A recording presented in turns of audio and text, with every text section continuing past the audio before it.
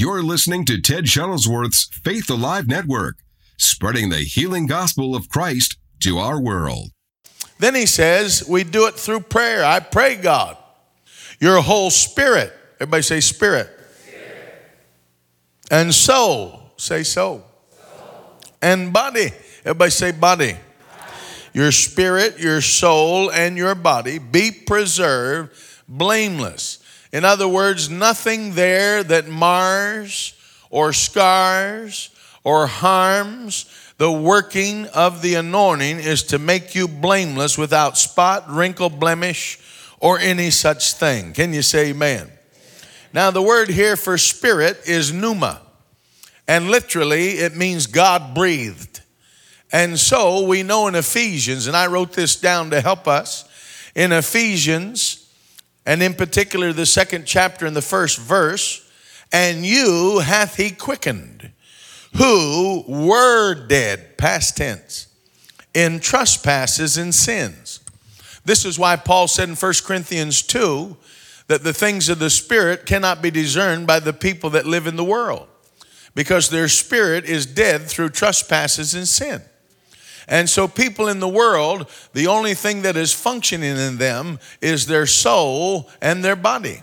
But their spirit is dead, according to the word of God, in trespasses and sin.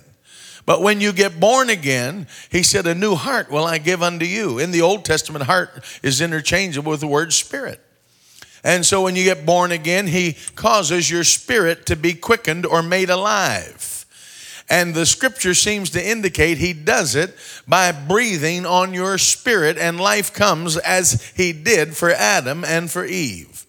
The word in the Hebrew in Genesis when he breathed life into man is the word kayam, and it means the breaths, plural, of God. In other words, he can touch you more than one time. Can you say praise God? And the breaths of God. But you see, he created Adam and Eve. And so Eve's spirit had to be made alive unto God.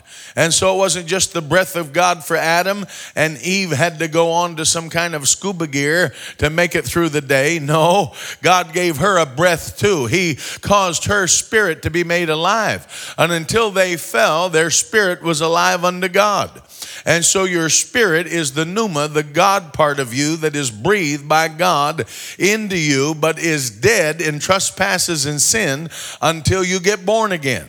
And so that's why anyone in the natural realm that would try to prophesy or speak to the future, it is not of God, because their spirit is dead and cannot receive, therefore, the voice of God, the Spirit of God. So fortune tellers and people that do Ouija boards and all of these things, they're false prophets. Are you listening to me? People that talk to the dead, that's not God. I forget when, my wife will remember, some years ago, maybe 6 years ago, we were with Troy Covey, and his girlfriend worked for one of the networks in California in Hollywood. And she was booking guests for Larry King, and they had a guy who talked to the dead. And she said, we'd like for you to come and let him talk to the dead, and then you do your thing.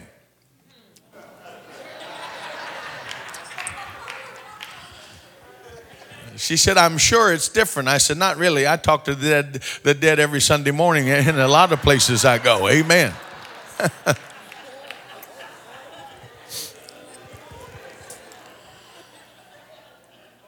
And I prayed about it, and the Lord said, I don't want you to go on Larry King, but stay in your flow.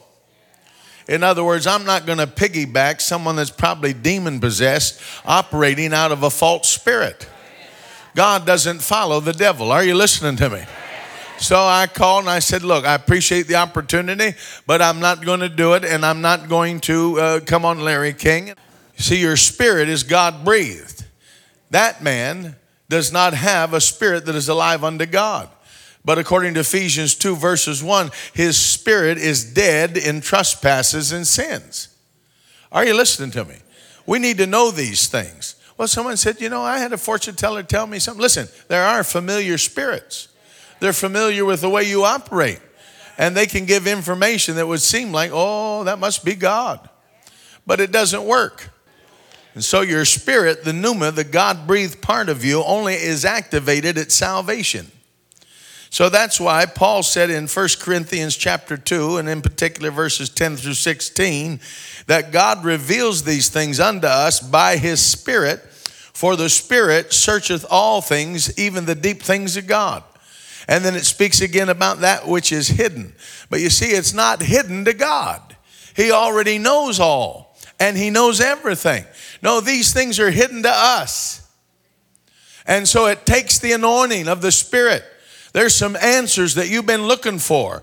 There's some things that you say, I know if I just had the key, if I just had the knowledge, it would help me to live better and answer this problem or deal with situations, real estate or finances or whatever it may be. But you see, those things are hidden, and the Bible says when the Spirit prophetically begins to move on you, he reveals that which is hidden. It's not hidden to God, it's hidden to our natural mind. And so the Bible says, what is it that I pray in the Spirit? And I pray with understanding. And so part of the prophetic anointing is, it is literally released. He said, and I pray God. It is released by praying.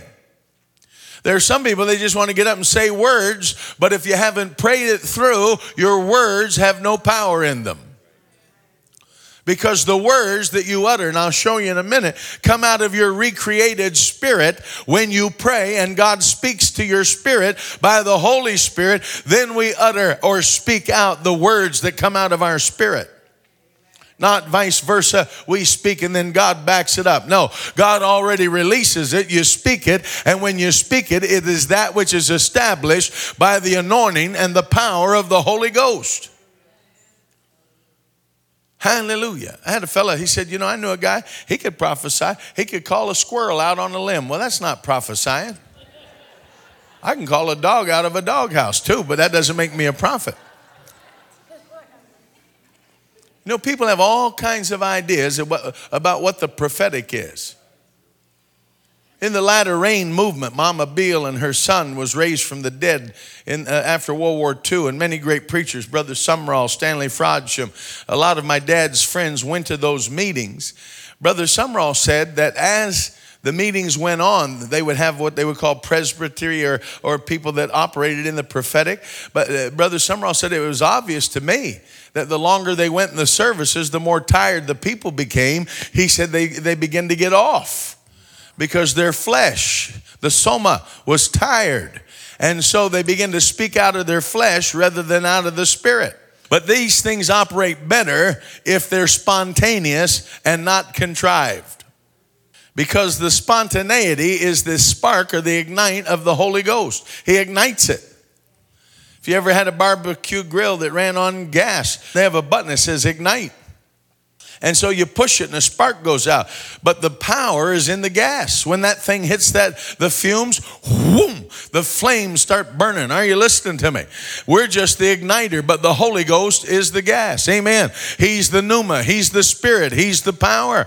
And so we need to see we have this treasure in earthen vessels, that the excellency of the power may be of God, not of ourselves. And so to operate in the prophetic means that there's less of us and more of God.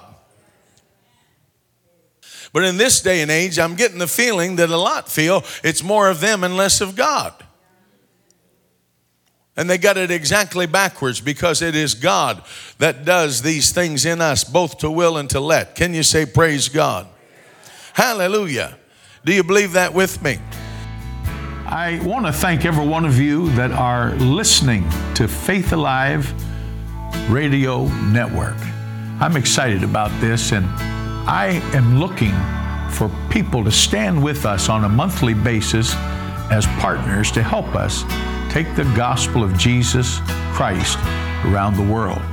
I've used this saying for many years. Our cause is Christ. Our compassion is for souls, and our commitment is to the world. And no matter what nation of the world that you're listening to this Faith Alive Network, whatever nation you're in, you are a part of God's end time plan. Jesus taught us to go out into the highways and hedges and to compel people to come in. And by your support as a partner, you can help us do this. If you'll go to www.tedshuttlesworth.com/give, you can sow a gift today to help us.